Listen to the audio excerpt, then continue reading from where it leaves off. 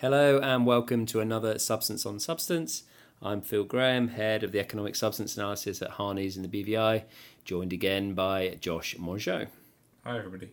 We attended today a fantastic presentation sponsored by BVI Finance at the glorious Maria's by the Sea, for those of you who have enjoyed its delights on Tortola. It was chaired by Robert Bryant, who's chair of BVI Finance, and we had a really interesting panel to listen to.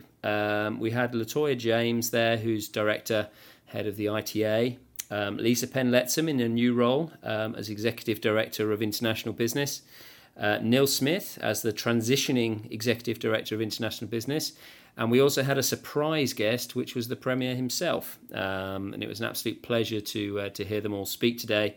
For those of you that couldn't make it along, we're here to give you a quick summary of some of the items that were discussed, and also obviously let you know that you missed a fantastic breakfast, some lovely fresh fruit as well. But without further ado, I want to sort of hand over to Josh to really give you key points that came out from today. There shouldn't be any surprises in it, but I think it's really helpful because it's the first sort of public proclamation since the rules came out last week. So Josh, over to you. Thanks, Phil.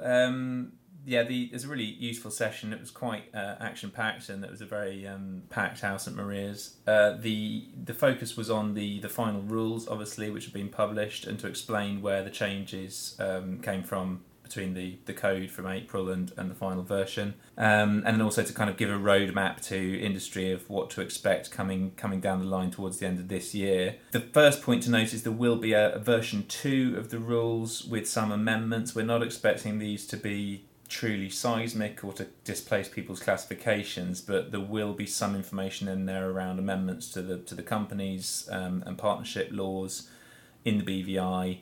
We expect to do with the striking off regime and some other kind of consequential changes that flow from how the economic substance regime works. That version 2 of the rules, we've been told, is going to need to be approved by the European Union as well, so it's possible we'll see some comments there.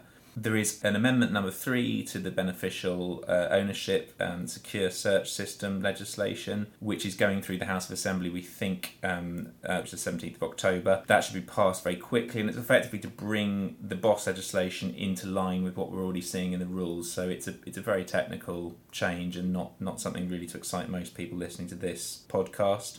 That will then make sure that the legislation matches what we're seeing in the final rules. More interestingly, the ITA has confirmed our position that we've consistently been putting out in these presentations, that every legal entity, as that's defined under legislation, is going to have to state whether or not it carries on any relevant activities, and if so, which ones, or make a nil return, effectively saying, no, I don't do anything, even if it is then going to go on to claim tax non-residents. That's for various reasons. There are some of the rules, for example, around tax residents that can't work mechanically unless you ask the questions in that way. That's actually helpful clarification from a system design perspective for people listening in the BVI, like registered agents, and it also confirms our expectation that we think that's a filing a company or entity is going to have to make every year to effectively make the data that's ultimately being presented back to the tax authorities more robust and make sure that people have thought about this on an ongoing basis.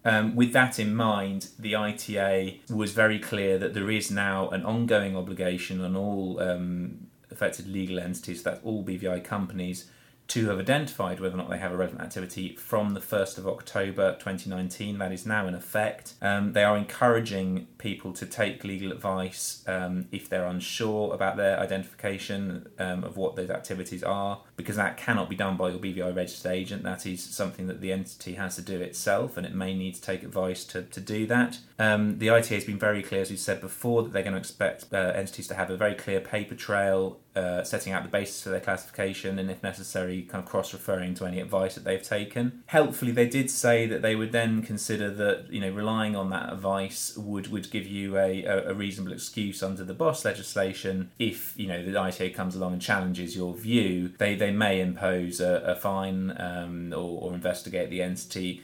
but they probably wouldn't pursue the entity at that stage under the BOS legislation, which imposes a kind of more onerous sanction for failing to identify what the entity is doing. They are making it clear that their view is that entities have had the primary legislation for, all of this year and the draft code from April. So in most cases, people should have classified themselves on the basis of that available information. There are not that many changes in the final version of the rules, as we've said. They did say that if somebody's been wrong-footed effectively by a change between the April version and the October version, then they would take that into account when considering if there was a reasonable excuse not to have classified yourself. So, for example, the new Rule 5 has got a change in it, which could have affected some pure equity holding entities. That's quite a narrow category. So that was all helpful clarification and effectively reinforced what we've been saying previously. Phil, I'm going to hand back to you because we've been told we do expect some more kind of industry communication around collective investment vehicles and funds generally. Absolutely, yeah. I mean, there are ongoing conversations around that. As I think most people know, the BVI is currently on a grey list because it is waiting further instructions on CIVs, on collective investment vehicles. That's alongside Cayman and alongside Bermuda, alongside the Bahamas. I'm very aware, as chair of the Investment Funds Association, that both public and private sector are beavering away on what that will look like and what that will mean. I very much expect to be able to provide an update on the funds world later on this year. For the moment, when looking at classifications of funds, please do speak to us. Very happy to have those conversations. And as I say, there should be some clarification in the sort of public sector coming up fairly soon. Thanks, Phil. And absolutely something that funds should not be worrying about, but there are then going to be the changes. We've also been told to the beneficial ownership BOS system. We should have an outline of those before January, because obviously registered agents and entities are going to need to know what information and what data they're going to need to be submitting to their registered agent for next year when the reporting kind of really starts in earnest in 2020. We've been told that the exact periods around that are going to be set out in some new regulations to be published, and so that should also become clearer in rules version 2. But effectively, the expectation is that entities will have 6 months to give that information to their registered agent after the end of the relevant financial period, whenever that ends, because that can move around depending on various factors. There was also one question from the floor, and perhaps a point we just need to clarify, whether or not the fact that you might require economic substance requires a trade license or some other sort of license in the BVI. The answer to that depends. If you're carrying on a relevant activity and you're not claiming non-residence, then you are either a pure equity holding entity, in which case the answer is probably no, because you're just going to be relying on your registered agent, your registered office provider in many cases. That does not require a trade license of itself, because those entities, your RA or RO provider, should already be licensed appropriately. Again, if you have BVI professional directors, those should be persons employed by a licensee already. Conversely, if you are one of the other types of relevant activity and you're actually going to need to have boots on the ground effectively in the BVI, then that will require some form of license. If you're a banking business, an insurance business, or a fund management business, then you should already have a license under the financial services legislation that applies to you. If you're one of the other types and you're going to be bringing people into the BVI, that's great, but you will need a trade licence and work permits. And the key message from Premier Foy was that the BVI government is effectively standing ready to help you with that. The Labour and Immigration departments will be lined up basically to make that process as smooth and efficient as possible. There was also some helpful guidance on liquidations, so entities which were in liquidation and what exactly their compliance and reporting obligations look like. But I think we're going to do a different session on that to get into that in more detail. Absolutely. I mean, that was a particular hot topic in and around liquidations and striking off and other aspects around that. So we'll hopefully touch on that next week. But for now, thanks very much. Thanks very much, everyone.